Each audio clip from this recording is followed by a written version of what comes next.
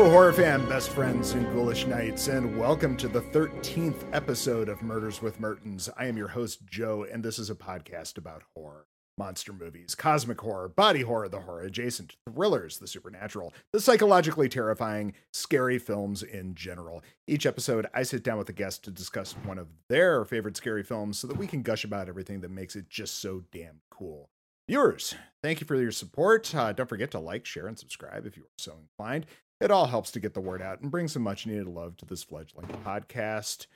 So let's not waste any time in diving in things and introducing my guest, Too Feist, Too Furious himself, Mr. Andrew Feisner. How the hell are you? I'm doing well, Joe. How about you? Doing all right. Sunday off, so that's always exciting. Yep. Yeah. But, good to finally talk face to face, so to speak. Andrew, who are you? Just some guy that always has to travel.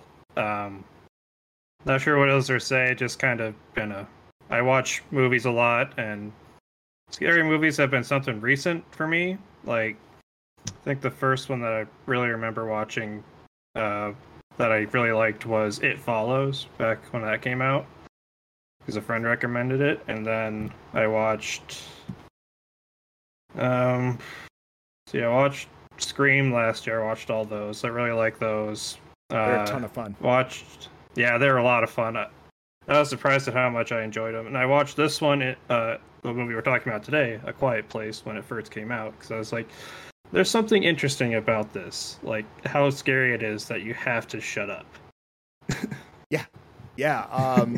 Yeah, well, absolutely. Today's topic is 2018's A Quiet Place, directed by John Krasinski and written by Brian Wood, Scott Beck, and a little bit of script work himself from Krasinski.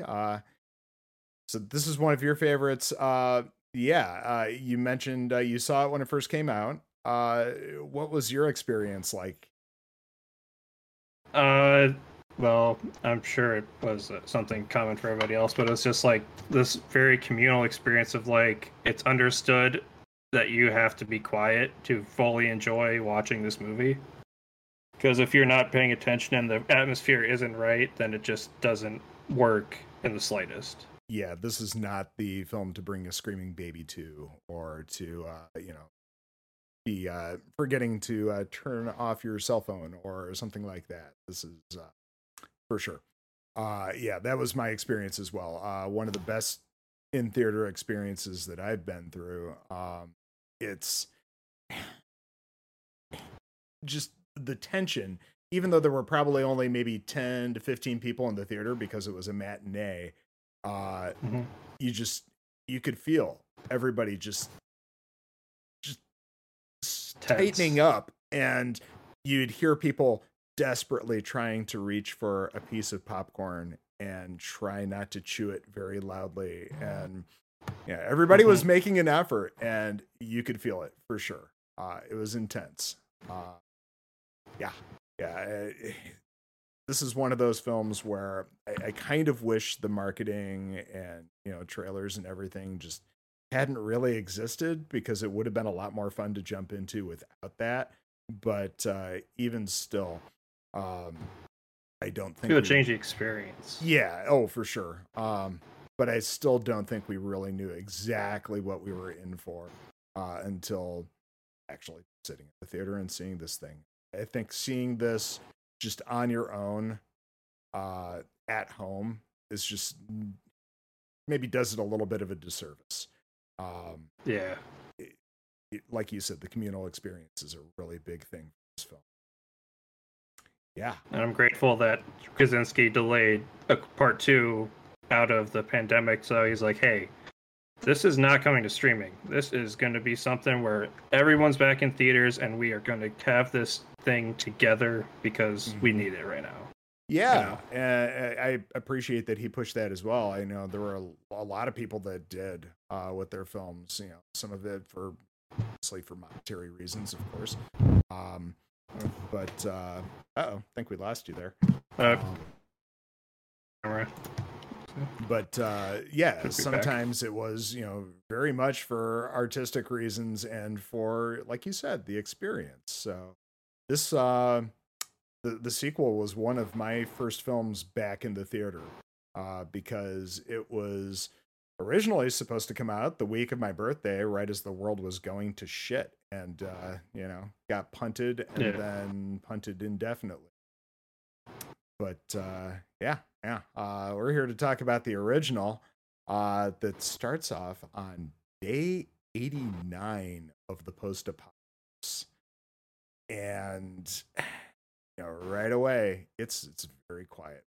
Shots of the downtown, mostly a small, lots of weeds everywhere where there shouldn't be. You get a few traffic lights that are ripped down, a little bit of those subtle hints that somebody's seen some shit here.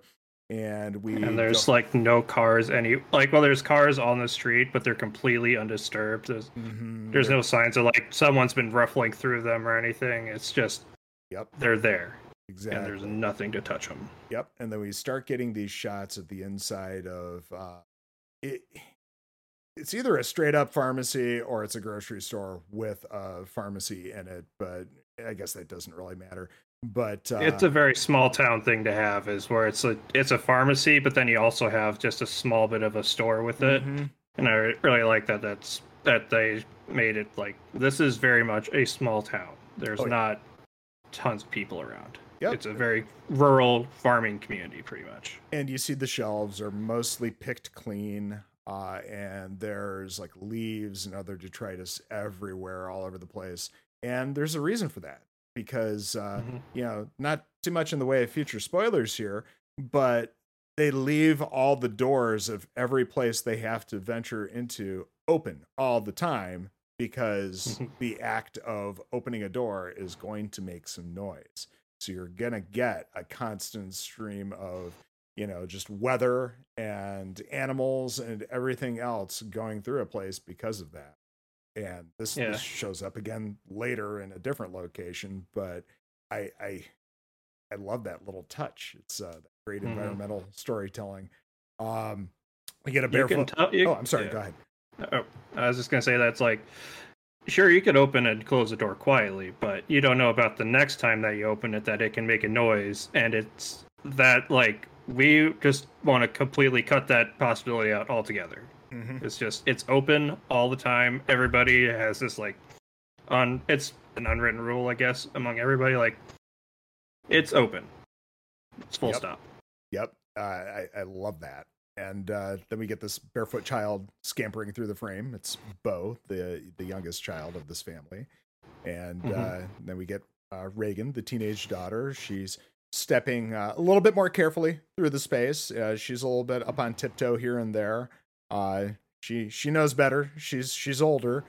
And then we're introduced to the mother, Evelyn, as she's sorting through these prescription bottles looking for antibiotics. And then we see Marcus, the middle child. He's sitting on the floor. He's clearly unwell. He's not in good shape.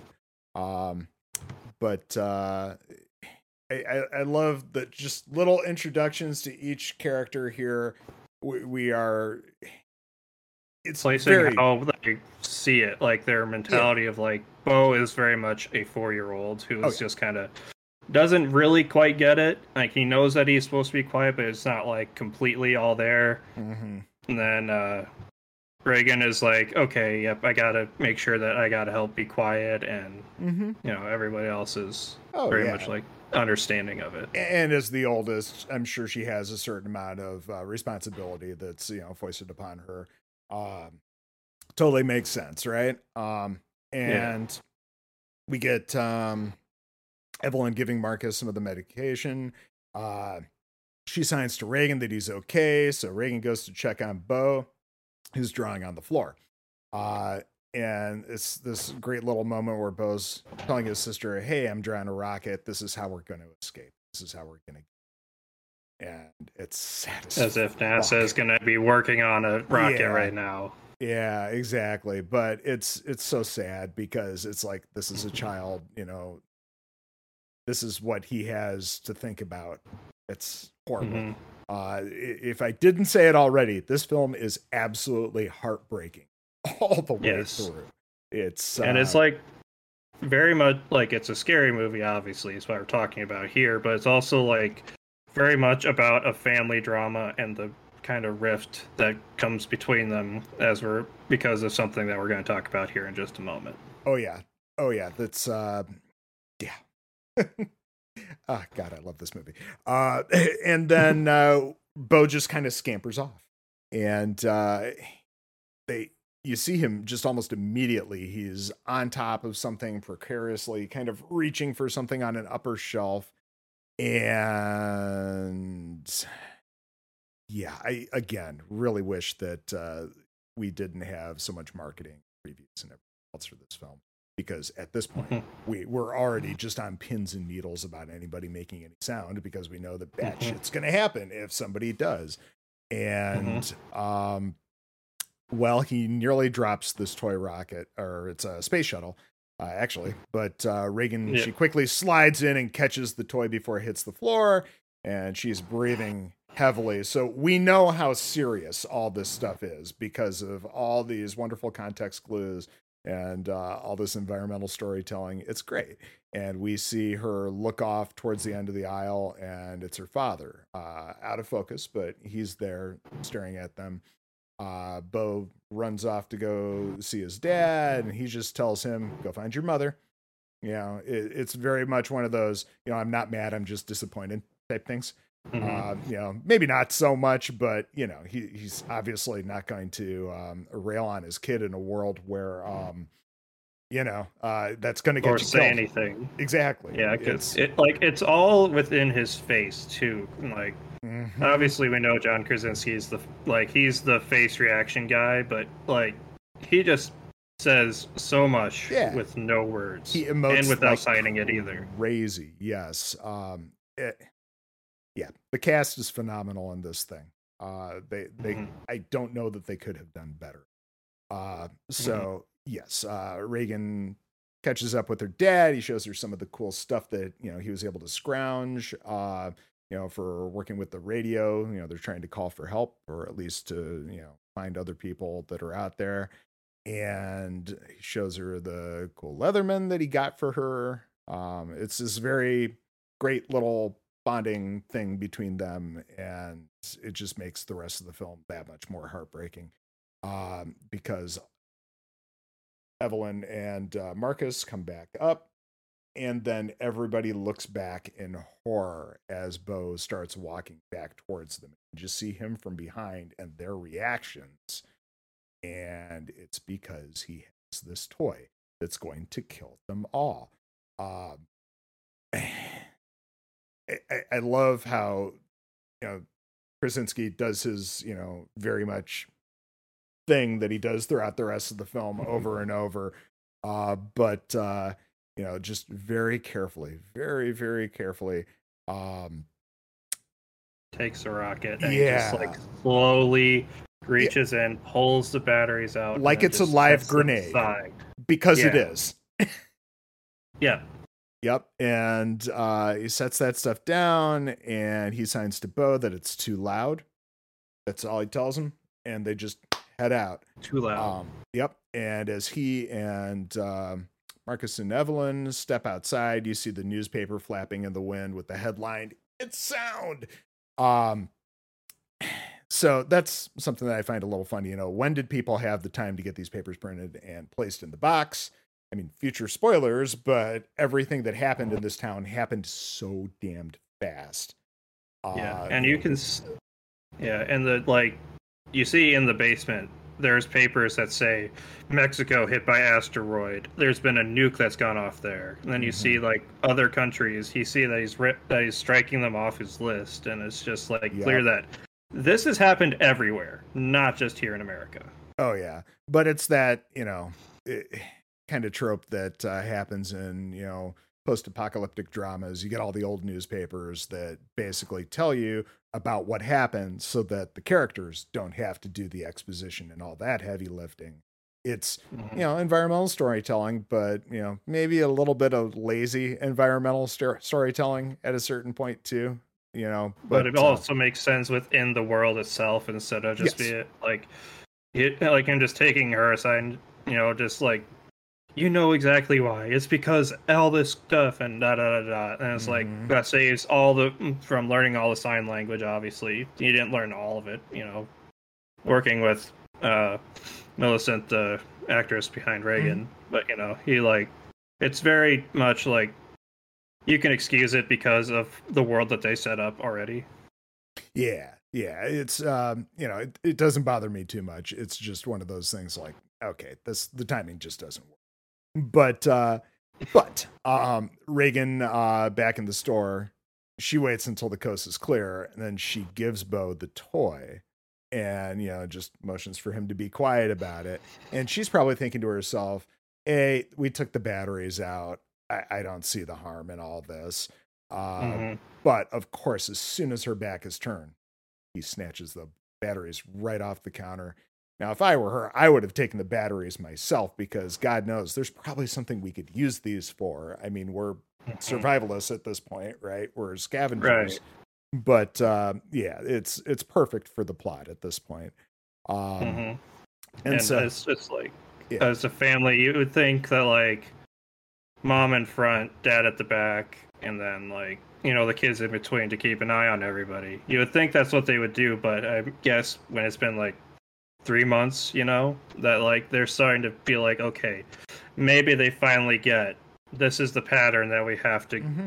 like, we have to be quiet. You would think that they would get that, but they're Yeah, children, so you they think wouldn't. they've hit their stride, and yeah, it's old hat, but oof, no. Nope. They're walking home single file on this trail of sand to lighten their footsteps, with Lee carrying Marcus. I love the sand trail. Hmm. I can only imagine how long it would have taken to actually make that happen. Well, Hmm. probably a good 90 days. Um, but Yeah. or somewhere thereabouts, but at least. But yeah, that's very time consuming. And we see him keeping up with it later on in the film. But Hmm. and in case it wasn't 100% clear before, we get in this moment that yes, Reagan is deaf. Um, I don't think we're able to see her cochlear implant or the hearing aid or anything until much Like, if later on. later, Yeah, yeah.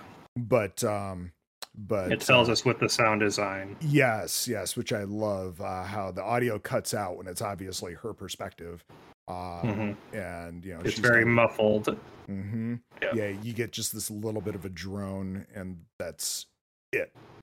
Um, so then all of a sudden the toy goes off and everybody stops, and we cut back to Reagan looking at her horrified parents and just not understanding what's going on until she looks back herself. uh Lee drops Marcus, sprints to Bo while the rest watch in horror. He looks to the right and he sees one of the creatures coming through the woods, and it's just there's just no way he doesn't make it. His son is toast, and we get the title card. um It's very quick too. Like, you don't exactly get the creature's final thing, but you get just mhm. enough a glimpse of it, of like, oh, this thing is terrifying and it will mess you up. Yep. Yeah, because that kid is gone like that. All the And violence is pretty much implied too, so it's like, yeah, you don't need to see it happen, but yeah, know. we don't get more It's graphic clear. stuff until much later.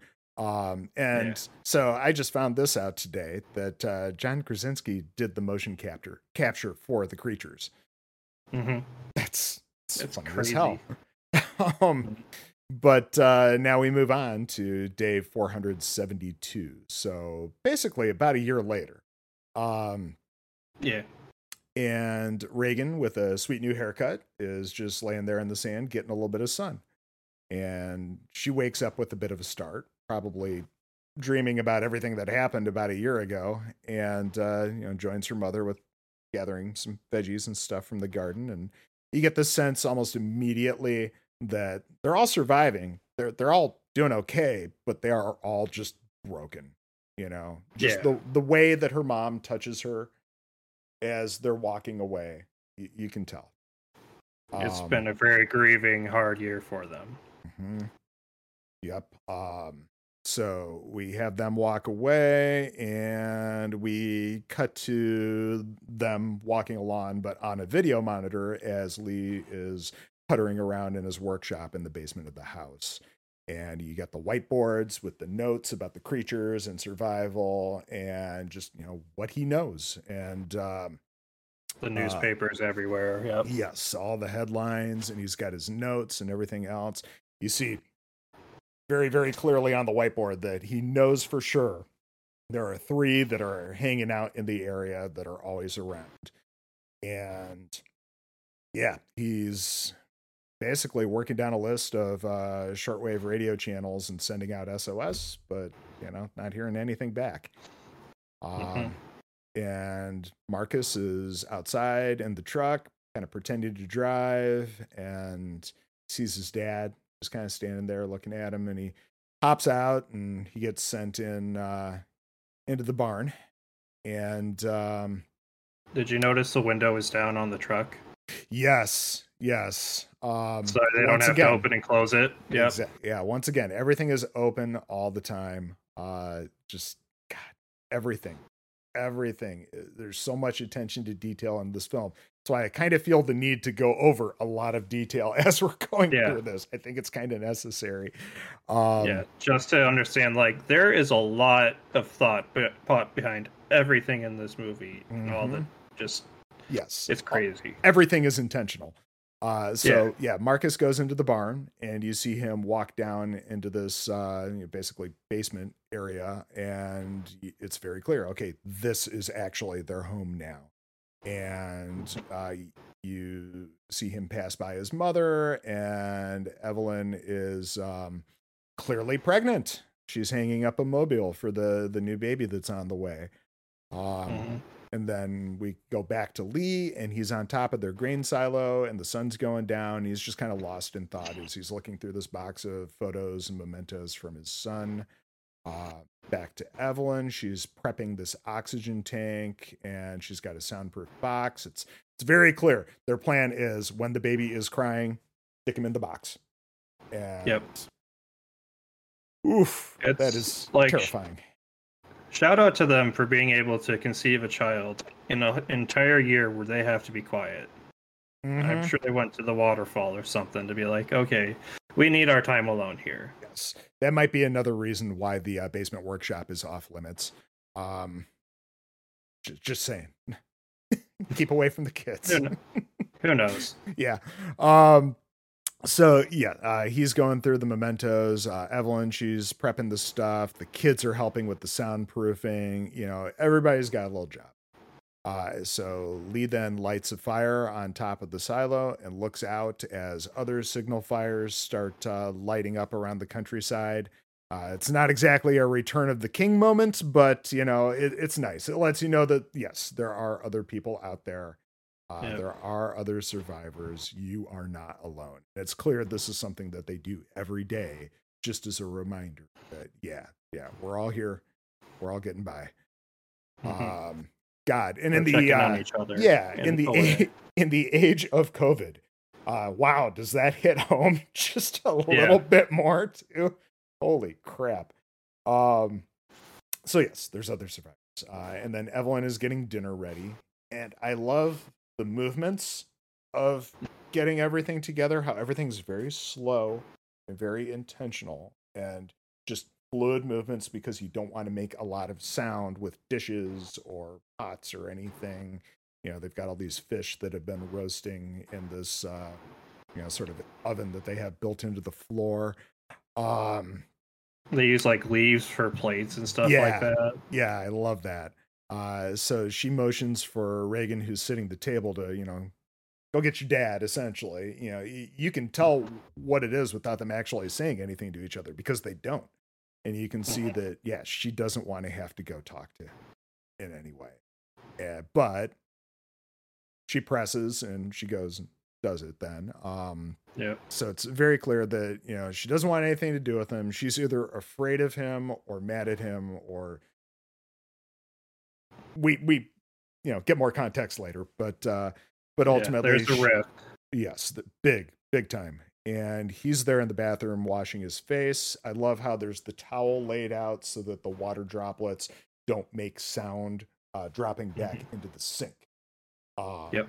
And he's clearly, had an evening already just with his thoughts and everything. And then she's standing there in the doorway and motions for him for dinner.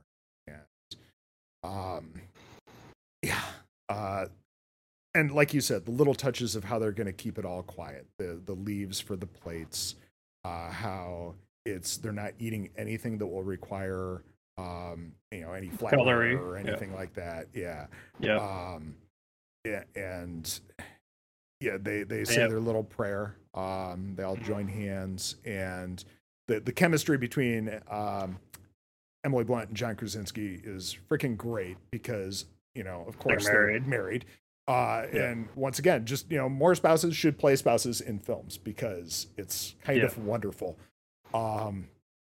It helps make you believe in their relationship. Oh God, yeah. Her little movement of her thumb on his hand as they're holding hands there. It's all very touching. It plays so well.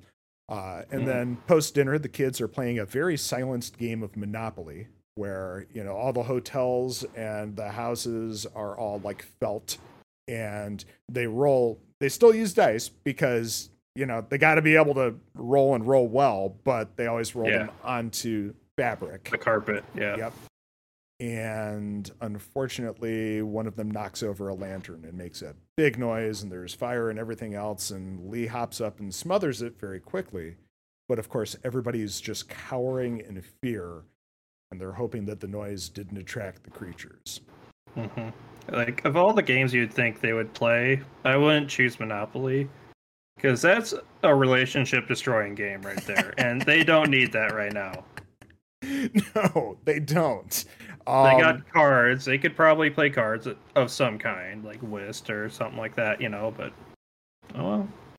Monopoly it is, I guess. Yeah, Monopoly it is. It's, like you said, the relationship destroyer. Also, two-person Monopoly. Just not fun. No, you really need more people. But, when it's just the two of you as siblings, sometimes you do play two people Monopoly because that's all you got. That's all you got. Yep.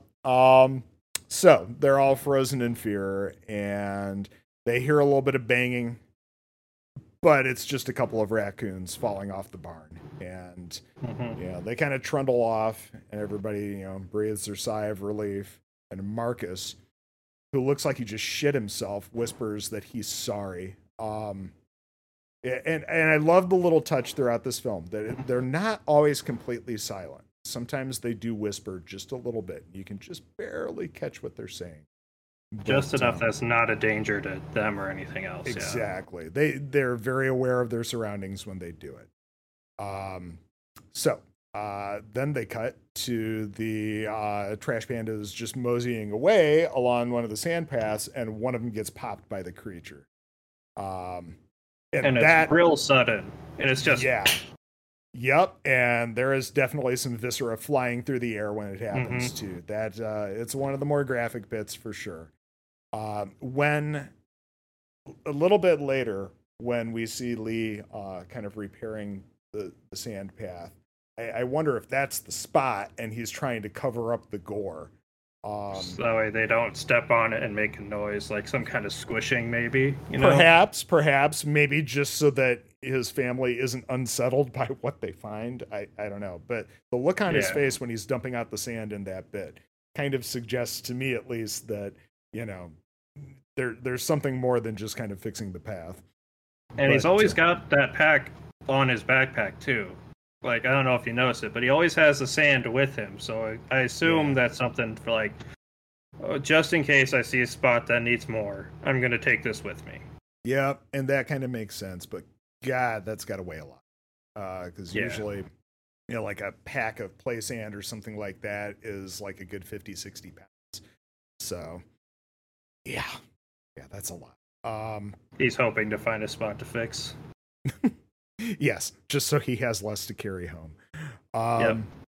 So still that night, Lee is over in his workshop and he's working on a new hearing aid for Reagan, and Evelyn comes down to visit. and hugs him from behind. Again, just, the off the rails chemistry. It's all so believable. Love it. It's very tender and sweet, and it's not like a sudden like, oh, guess who it is, it's just a very slow, just kind of very tender thing. Yeah, they just kind of melt into each other, and then she makes him stand up to dance because she's got some earbuds in, and they dance to some Neil Young. And the music, when it comes in, is like really shocking because up until this point, we haven't even gotten much of a score, really. Just a little bit as they were prepping dinner. It's all very subtle. When you do hear it, you're like, okay, I think there's some score here right now. But then when they bring in the music from the AirPod or your iPod, I don't know how they kept it charged, but I mean, good on them. Well, they do have electricity, so yeah. It's only a year out, and there's probably some power plants that if they're on hydro or nuclear in the area, which I know are kind of few and far between in America, but if they did happen to have something nearby, they would still have something, because if they were running a generator, those things would trash that generator in a heartbeat. Yeah, and they always have lights going at night, and I think that they always follow the path that they have the sand set out for. So they see where they're. I assume so they can see where they're going if they have to leave at night, which is a very smart thing to do. Yeah, because it's very, very brightly colored. It's definitely like play sand. So yeah, that all makes sense. Again, the wonderful environmental storytelling. It's great. Yep. So we cut to the next day. It's day 473, and Lee's working on fixing the trail, and Evelyn's taking her blood pressure and listening to the baby with a stethoscope. You see on the calendar, it is October, and they're basically a couple of weeks away from the due date.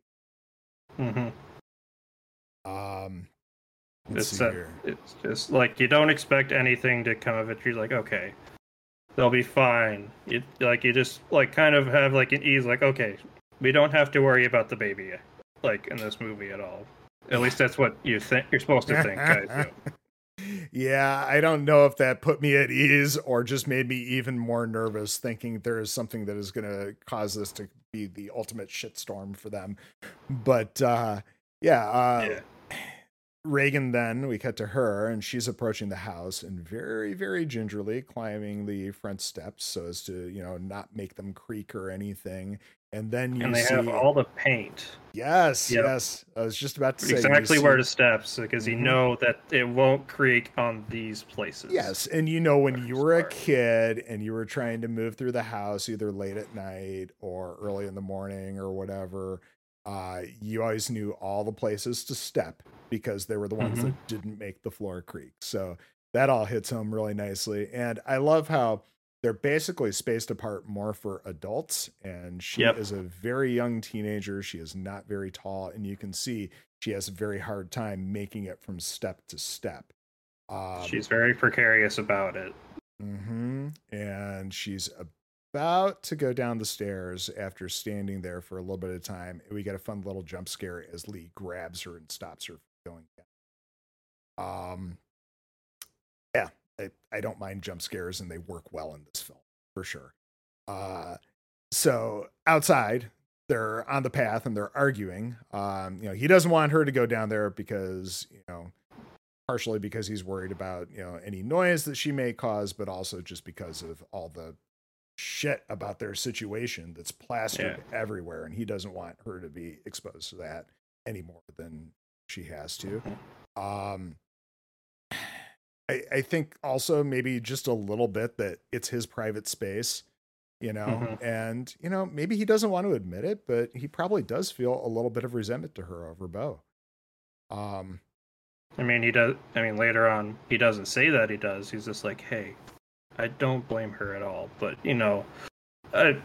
she probably thinks that, but he doesn't. So it's just like he's trying his best, like, to work down there. And And let's be fair, the kind of situation that they're in, these are very complex emotions. And so they have their argument, and he changes the subject by pulling out this hearing aid that he had been working.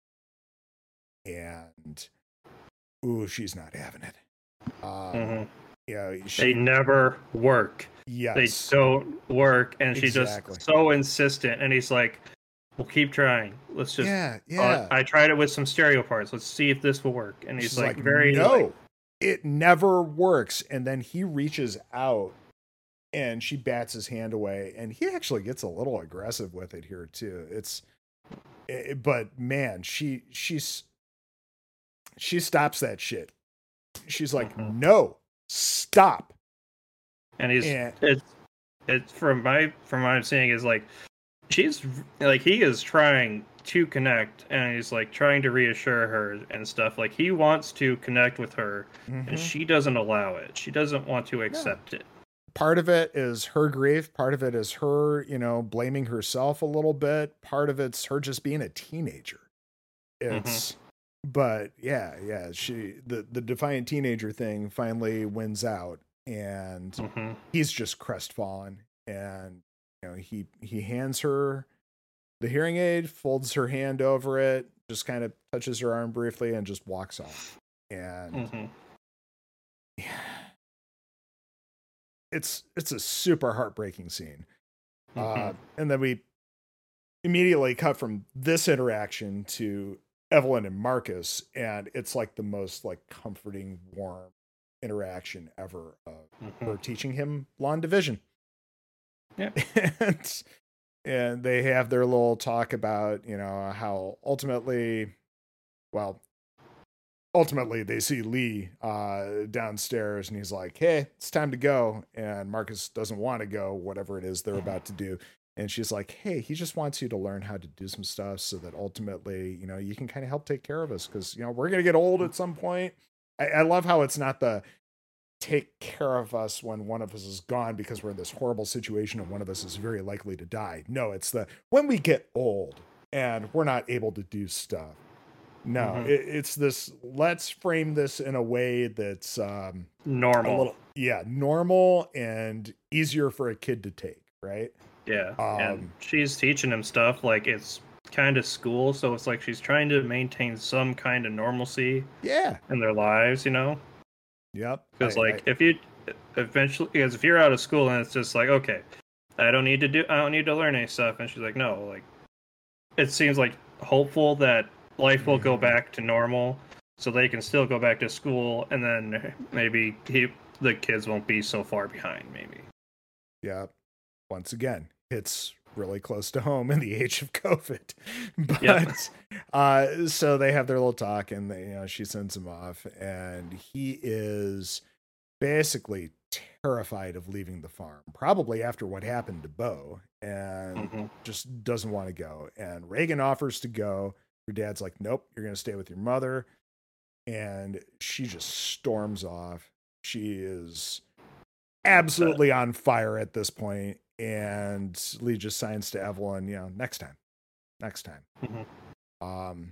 And she heads to her room to kind of sulk a little bit. And she tries out the new hearing aid and clearly does not work. And at this point, she's just fighting back tears because, she wasn't going to try it in front of her father, but ultimately, I think a little bit for him, she is trying it out. And she's like, nope, fuck it. I'm packing a bag. I'm going to bounce. And we see her pull this thing that's all wrapped up out of a drawer. And you can kind of assume what it is, but they don't show you quite yet. She grabs her Leatherman and she heads out. And let's see here. From here, we cut to the river. Yep. Yeah. And that river is loud. Once again, when they introduce sound, man, they smack you in the face with it in this film. It's very sudden. And they're checking the traps for fish, and he gets one out, and he takes it over to Marcus, where he's going to have Marcus, basically beat it senseless. And it slips away because Marcus is just terrified of making noise. But Lee explains to him, hey, the sound of the water, it's covering everything because it's so loud. You make this little sound, it's not going to be louder than all of this. We are fine. And he's like, just let me show you something. And then we just we cut back to Reagan. She's just leaving the farm. It's just a quick little shot. And then Evelyn is back in the workshop and she's doing the laundry. And obviously they're not using, the washing machines. They're hand washing everything very slowly, we see, very methodically.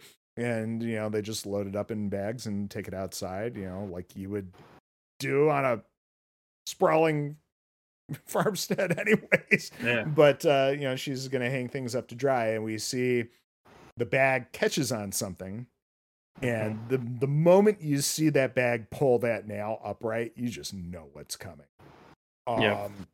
But it's basically setting the stage for things to come. And then we cut back to the waterfall. That's what Lee wanted to show Marcus. And he tries to help him conquer his fears, because when they stand behind all that rushing water, they can scream like crazy and you would never hear it because that water is so. And I like how it's like you hear clearly how he's like hooting and hollering, like when we're close to them with the camera. But then when it shifts and we see the water in front of them, when Marcus starts hollering, you don't hear it so much, and it's just like very much like, hey, he's right. Yeah. And then Evelyn, after she's done hanging out the laundry, she goes up to Beau's old room just to kind of reminisce and get wound up in her feelings there. Yeah. And Lee and Marcus, they're, outside the waterfall, but, an area where they can actually talk to each other. And they have this great heart-to-heart about Reagan. Do you blame her for what happened? And the look on his face is just like, it's like, no. And he's like, because she thinks that you do. It's... And he's like, looks like, it's like, why is that even, how can that even be a question? It's, of course, it's right. Just right. Of course not. Hurts. Yeah. And I appreciate that the brother's basically spilling all of this information because, he loves his sister and he sees her hurting. And it's a good moment for them to be able to connect over all this stuff. And, ooh, it's kind of clear that like not everybody's as close to Lee as they are to Evelyn, pretty much. Because he is Mr. Survival in this scenario, and she's the one that wants to provide that normalcy and prepare people for more than just surviving. It's very clear they have very different parenting styles there, but it's still a very healthy and happy, for the most part, marriage between them, which is a great thing to represent in movies, because usually it's something is happening with their marriage to cause drama and stuff, but like it's nice to see a movie be like, hey, this is a happy and healthy marriage, and it's okay. Yeah, and while they're having this conversation, this is all playing out over like 3 different planes of action. You got the waterfall, but you also have Evelyn having a good cry and Reagan leaving the toy shuttle at Beau's memorial. She's got the wire for the sound clipped, but the lights on it still work, so she's leaving it there. As Lee and Marcus walk home now with the sun setting, they encounter this old man along the path, and you look down and you see his wife has clearly been gutted by one of these things. And, Lee does that super protective father thing where he pushes his son behind him and he motions for this dude to be quiet.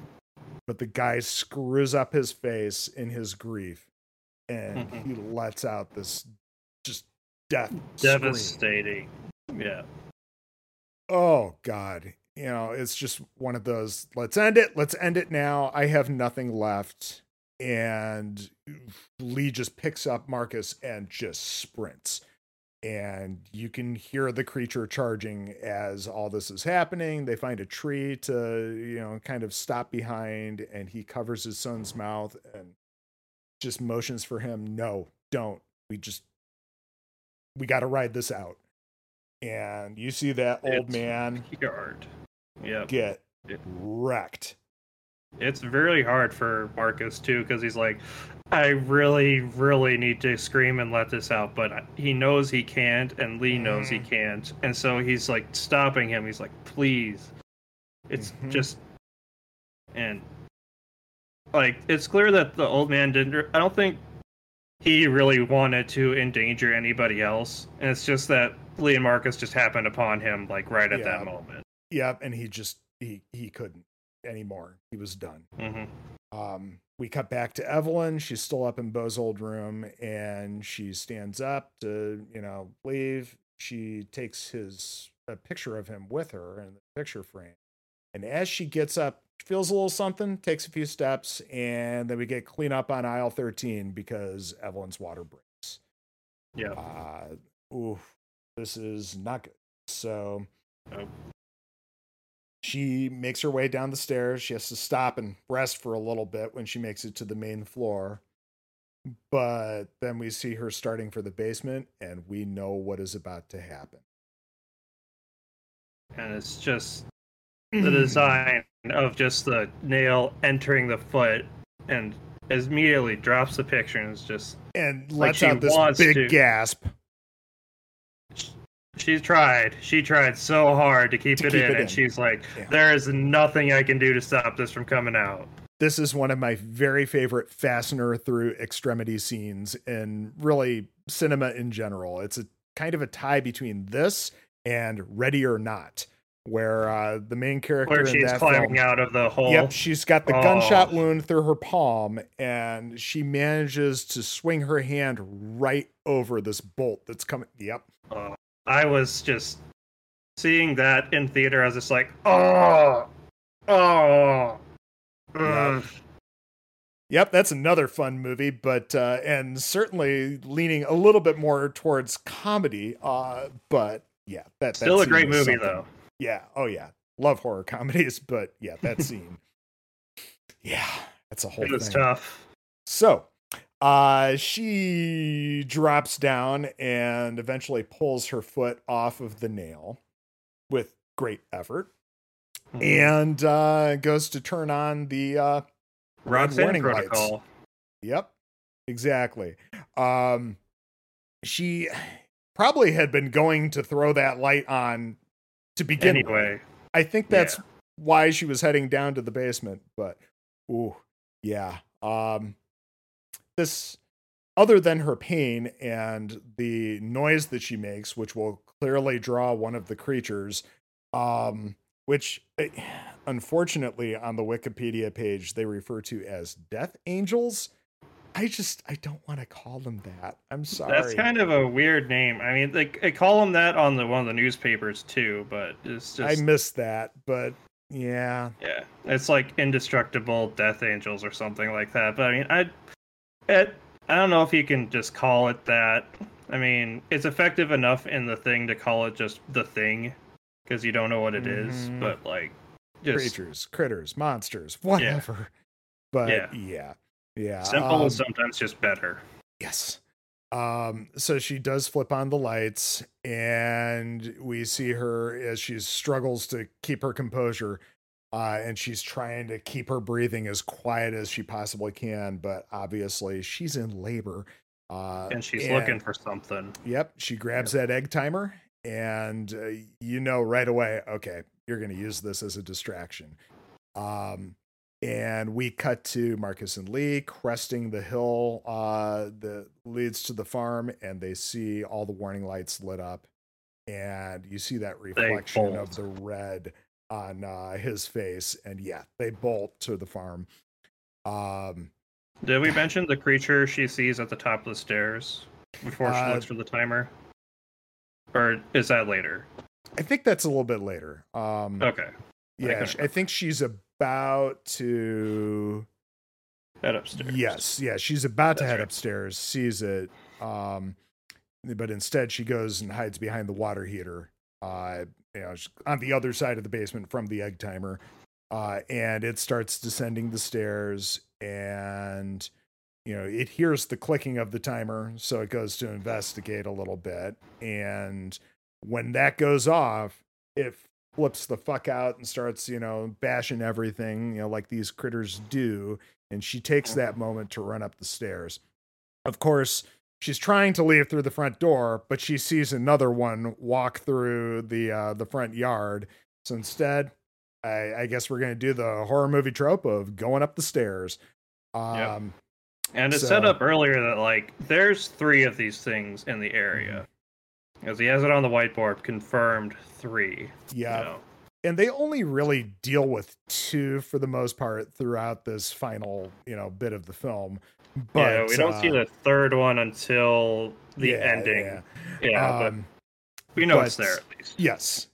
And it's always in the back of your mind too, because they very clearly focus on that 3 confirmed thing on the whiteboard. So Lee sends his son on a mission to cause a distraction. And the kid's freaking out about having to, leave his dad, or his dad leaving him rather. But he knows he's got to do this. So he sends your him mom off. needs you right now. Yes. And this is where this great Marco Beltrami score really starts kicking in. It's you got all the really heavy, fast strings in this, and it's really good. But let's see here. Now we see that Evelyn has made it to the bathroom, and she's going to climb into the bathtub because it's baby time. And fuck, where else do you go? And the critter starts ascending the stairs, and she is clearly going through some stuff because there is a lot of blood in this tub all of a sudden. And you just see its hand like gripping the wall, just clawing at it, like climbing up. It looks very crustacean. Yeah, it kind of does, doesn't it? So she's about to lose it because she's at the point where she is going to need to push, and that's going to be an immense amount of pain she's going to have to work through. And it just so happens that right at this moment, we get Marcus finally able to get the lighter to work, and he's able to set off these fireworks. And right as they start to pop and the creature roars, Evelyn lets out her own scream as she has to push. And oh wow, it's kind of perfect timing. And of course, it's all in service of making this plot work and everything. But it works. And God, just yeah. So Lee makes it back. It's intense. It is, yeah. Lee has made it back to the barn at this point, where he grabs his shotty, and he takes off in search of anyone. And then Reagan, who is hanging out in the dark at Bo's memorial like a total weirdo, she finally looks up and sees the fireworks going off, and she realizes, oh shit, stuff's going down. Nobody's supposed to, these are supposed to be in case of emergency. I was supposed to be there because Lee clearly said before he left, like, hey, you need to look after your mother. Yep, absolutely. So she knows, oh shit, stuff's going down. I got to get back. So she takes off in a sprint. And it's probably all part of her grieving too, just thinking about her brother and just trying to yeah, because I don't know if she really was running away necessarily, but just thinking about him, yeah.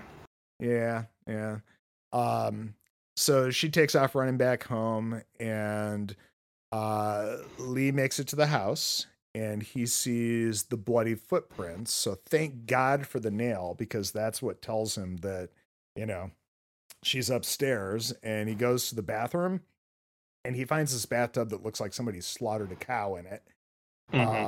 And at that moment, he's like expecting the worst. They got her.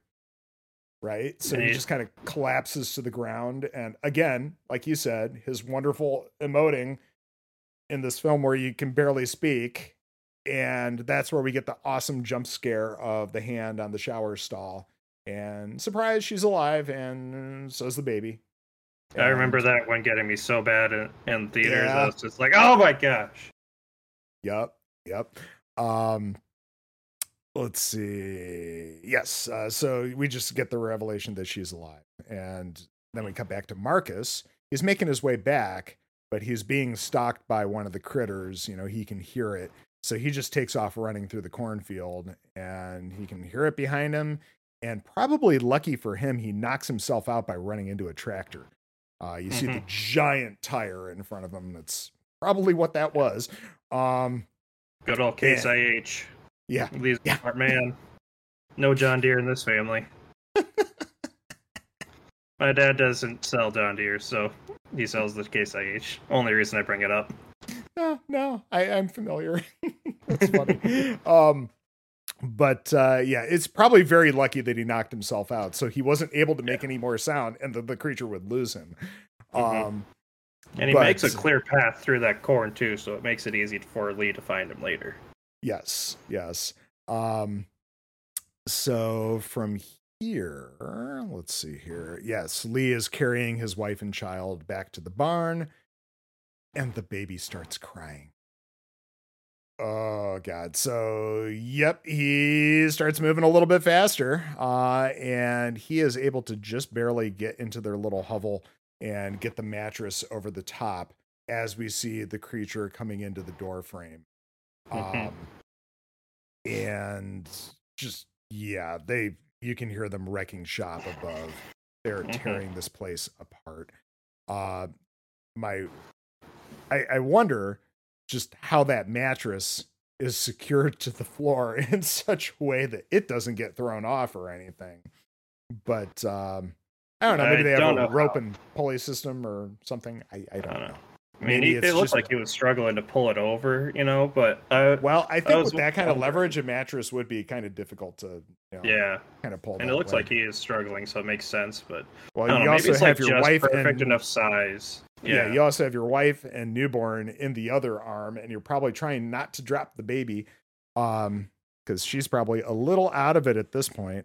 But yeah, they managed to save themselves, and you hear all the carnage happening upstairs, and he puts the baby in the box with the oxygen mask because it's still going nuts, and he just hopes for the best. And then we cut back to Reagan, and unbeknownst to Reagan, but knownst to us, there's a creature stalking her footsteps, and they have really the first big clash with the hearing aid. Because its proximity, we've seen in other scenes, when these things get close to electronics, the electronics start freaking out a little. And the feedback loop that it somehow creates with this hearing aid, the creature finds it very disturbing. And it's obviously very painful with that cochlear implant for Reagan, because the look on her face is, oh my God, it's like an ice pick in my brain. But it essentially saves her. And I think this is where she turns it off, I think, for the first time. Yeah.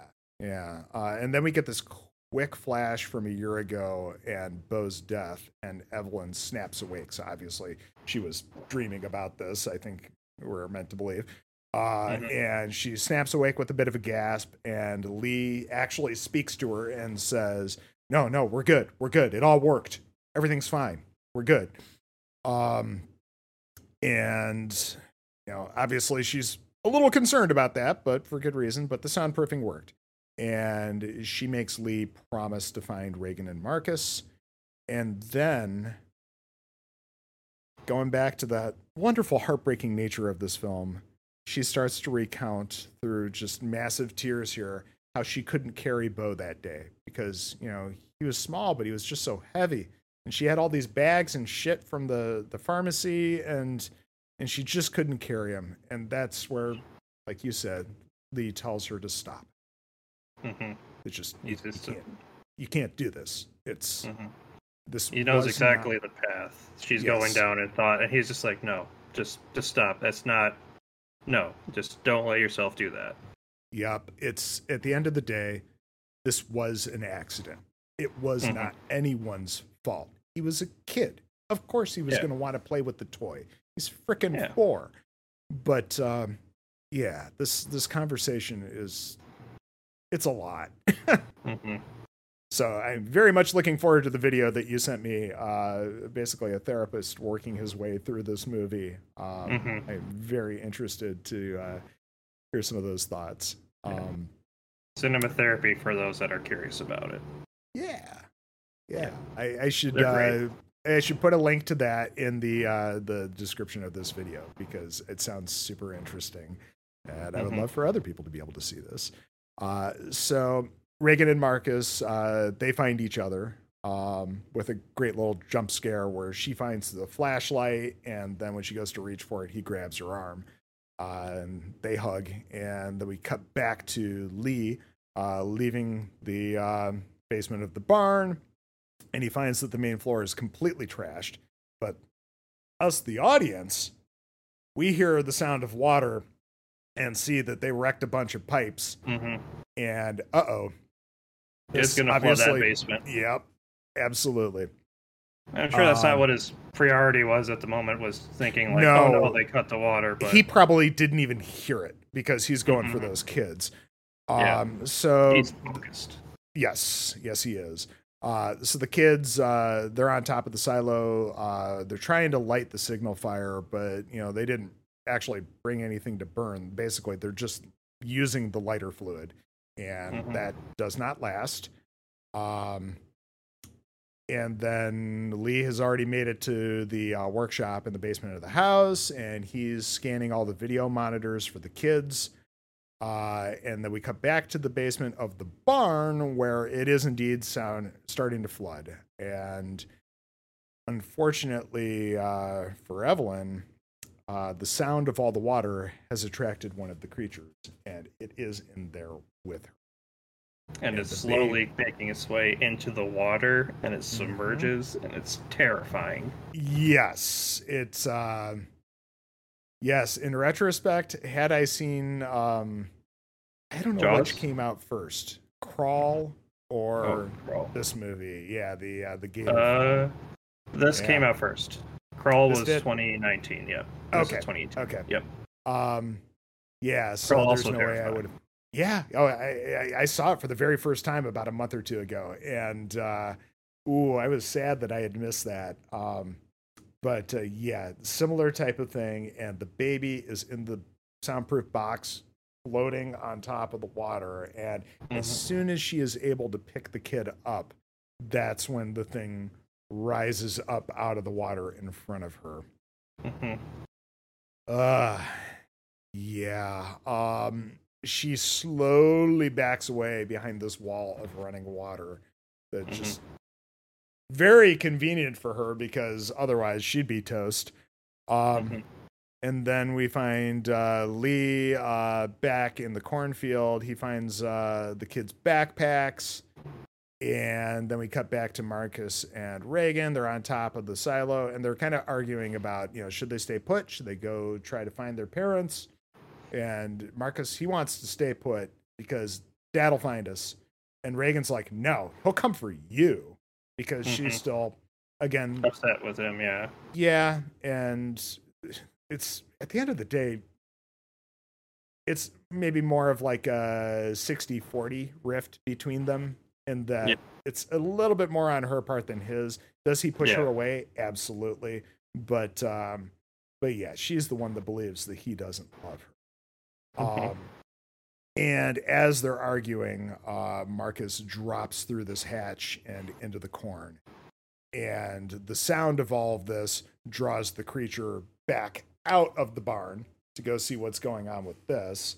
I'm a little surprised that it was loud enough that it could hear it beyond all that, running water, but that metal must have been relatively loud. And as Marcus is struggling in the corn, because of course, if you move around a lot and something like that, you're going to sink in it.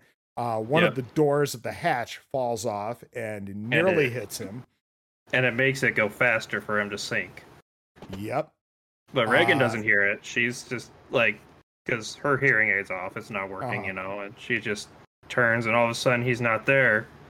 And then she looks, and then she sees him. She's like, don't move! Yeah. I think she jumps in, like, right away, too, doesn't she? Yeah, she does. Shortly after the door falls in, she dives in, and she pushes the door over to him, so you could distribute the weight over a bunch of the corn and not sink. And unfortunately, pushing it away causes her to sink. So Lee, at this point, he sees one of the creatures racing through that corn towards the silo. Actually, that happened just before she jumps in. But so he's standing on the tractor for a good viewpoint of everything. So he can get a vantage point. Yep. So Marcus is able to pull Reagan back out. Probably tearing his rotator cuff in the process. And just as they both manage to get a little bit more safe, that's when the creature dives in there, and they use the door as a bit of a defense, but it is slashing away at this thing, and that's when the hearing aid freaks out again. So she must not have had it off. It's just that it really doesn't work as intended. But it makes the creature freak out, and it basically blasts its way through the side of the silo, which is very lucky because that's how they are able to get out. And thank God that corn wasn't at a level where they were up high enough that they would break a limb jumping out of there. But that was my first thought when I saw them hopping out. Like, oh God, somebody's going to roll an ankle or something. It looks like it's like halfway full-ish, probably. So and maybe some corn poured out of the hole too. I don't know. It was a pretty big hole.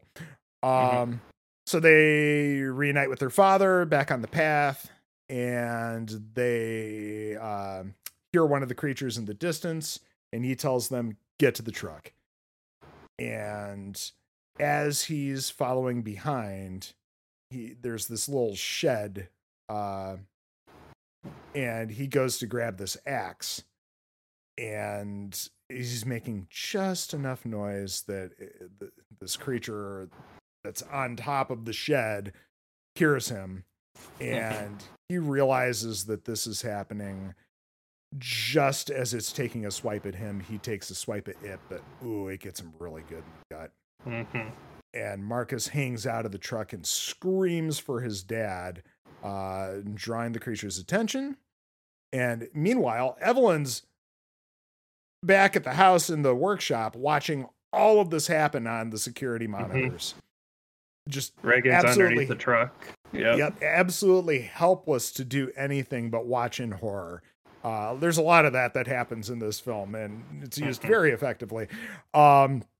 So they're in the truck trying to hunker down, and trying to be quiet, but the hearing aid starts going berserk again, and she turns it off this time. And we get the great dead silence, but then Marcus's reaction as he sees the thing charging at Reagan's window, and the sound cuts back in when the glass shatters. And it's God, just shout out to Krasinski, and not only just like all the wonderful building of tension throughout this film and very competent direction where that is concerned, but just the incredibly competent action scenes and how they play out for somebody that's basically done like a couple of indie films before this. I mean, some great blocking and all that stuff too. Because like earlier when we see him entering the bathroom looking for his wife and the baby, like you can just barely see in the shadow there's something in there, but we still don't know what it is until he finally sinks down, and then she puts her hand on the glass. And just various little things like that. Yep. And as this creature is wailing away at the truck, we cut back to Marcus, his hand reaching out to grab the axe. And we get the slower part of the score here at this point. And he slowly helps himself up to a standing position with the axe. And then standing there, he lets it go so that it will make a sound. And he signs to Reagan, who's watching him through all of this. I love you. I have always loved you. And then he screams. If you don't get a little misty at that point, come on, there's something wrong with you. Like the first one, it's like, we get it, but then like the always This, love you is the part where it starts to flow the tears. Yeah. yes, because it's the callback to the conversation with Marcus at the waterfall and everything that we've been experiencing with these characters along the way. Hmm. And he lets out that just horrible, heartbreaking, I'm about to die, I am doing this for my family scream. And as the It clearly creature, hurts too. Yeah. yeah, I would imagine that he was probably a little raw for a couple of days afterwards. Hmm. Um, ugh, unless that was just really punched up with a lot of ADR or something like that. I don't know. Yeah. But I mean, ultimately, yes, as he is being torn to pieces, Marcus lets loose the parking brake and the truck rolls down the hill to the house because that was always the plan with and the you see truck. it earlier in the film when he's messing around inside the truck, like he's going Mm-hmm. through the motions of like what he needs to do in a situation exactly like this. Yep. Pop that fucker into neutral and just let gravity do the work. And he does. And Evelyn meets them just outside the house, and they hear the roar of a creature as they all hug, and they're like, okay, I guess we're getting back inside now. So they head down to the basement, and uh Reagan sees all the work he's been putting into getting her stuff yeah, right. yeah. And we see that like Also, Evelyn does motion for them. Oh, hey, watch out for the nail as they're going down the mhm, stairs. Um, and yes, she's given the baby to Marcus and tucking him behind the water heater where she hid before. And that's, yes, as Reagan is taking in all of her father's work. And then that's where it gets even more heartbreaking, where she mhm, notices the giant mountain of hearing aids and mhm. realizes that all this time that he's spent away from her, that, It's been just for her. yes, yes. And every time it doesn't work, he's been back to the drawing board and just, reading medical texts and, Researching and everything. all this stuff. Yeah. And it's like clear that like I don't know if it's clear to you, but like he is very much a farm person. Like he was a farmer like before all of this went down. And so like it's not his thing to be working through the electronics and through the implant and all of this like circuiting and soldering and all this other kind of stuff. Like he's figuring out as he's going, trying to get to work. Yep. And then let's see. Um, It comes down and yeah. Basically, she's realizing all of this, and when it really hits her, she has to sit down, mhm, and that's where Evelyn comes up, and I assume that the sign that she gives her, because there are no subtitles in this part, just means mhm. I know, as as they're crying together, and It's on her face too. It's just like how yeah, much heartbreaking it is, and Evelyn's just like, I know. yeah, Yeah. that's oof. It just, yeah, it tugs. Hmm. And this is where we hear the creature descending the stairs, and we see behind Reagan as it starts to come down, and Evelyn never takes that shoddy off of it from this moment on. Hmm. She's just trained on that thing, and as the critter is entering the space, it's starting to affect all the monitors and the lights and everything. And as the monitors start to make noise, It it attacks it. attacks them. And then when that stops, it continues to stalk the family. And this is where Reagan is finally starting to put two and two together and realizing that the feedback from the hearing aid and everything is causing the creature a shit ton of pain. So let's amp it up. And she uses that ham radio to create an even more intense feedback loop. And it essentially knocks the creature out. Hmm. And as she and her mother are kind of recovering from this bit and kind of in awe of how it all happened, it gets back up. But it's caused the armor plating that's around its head to basically fold back, And this is where Evelyn takes her moment and blows the fucker's head off. Takes her shot. And they're kind of in awe of what happened, but also I think they kind of realize the enormity of what just happened with all the noise they just created. They turn back to look at the remaining monitors and they see the other two creatures just sprinting across these fields. And, you know, Reagan, she ultimately just cranks up the radio there at that point because she's ready to do her part, looks back at her mother, who racks the shotgun, and we go right to credits. Yeah. I was ready to go back to I was ready to go to part 2, like right after. And I was like, no, I don't have time. Yeah. Is that ending just the tiniest bit cheesy? Yeah, sure. But it's also a great fuck yeah, get hype moment. And I'm totally okay with that. Yeah. And just credits with, again, the really awesome bits of the score. It's a good one. Yeah. Yeah. It's just good. No, go ahead. I'm sorry.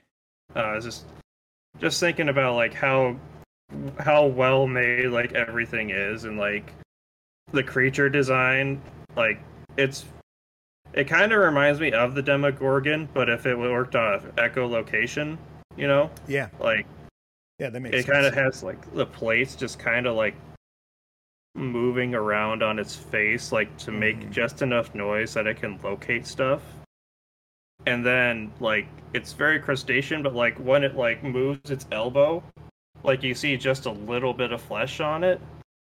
And it just like it's very like fleshy, but it's also like, you know, got all that plating on it, but like there's still like very little spots of like fleshiness to it. It's just a little unsettling enough.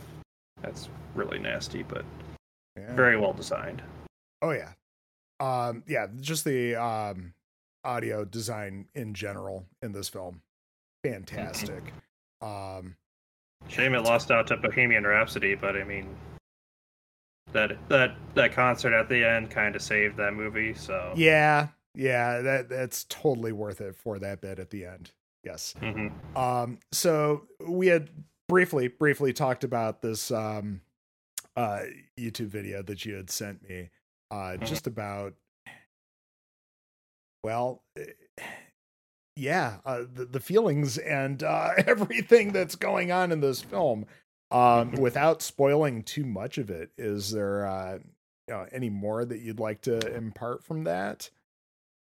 A lot of what they said in the video I kind of touched on just a little bit here and there, but I'm not a licensed therapist, and the whole video is like there's a family and like life therapist and his friend who is a filmmaker, and they talk about how the various bits of it, and like they're kind of therapizing the movie sort of, and then also talking about the craft of it. So I highly recommend it. You check out their channel, because they also have done videos on like The Invisible Man, The Thing. They've done various other movies, but yeah, they're really good. Cool. Well, like I said, I'll drop a link to that in the description just so that other people will have an easy way of checking it out. Any final thoughts on A Quiet Place? Great movie, great sequel. Highly recommend you check it out. Yeah, absolutely. Andrew, this has been a ton of fun. If you'd like, where can people find you? You can find me on Twitter and Instagram at 2Feist2Furious. Don't really say much opinions because Twitter has everything else covered for me. Yeah, it kind of has a way, right? Yeah. Well, yeah, thanks for coming on, man. It was a ton of fun. Glad to have you. Thanks for having me. Yeah. But this has been Murders with Mertens, a horror film podcast. Thank you for letting us tickle your ear holes. Please like, share, and subscribe if you are so inclined. I'll be back soon enough with another episode. But until next time, stay spoopy, everyone.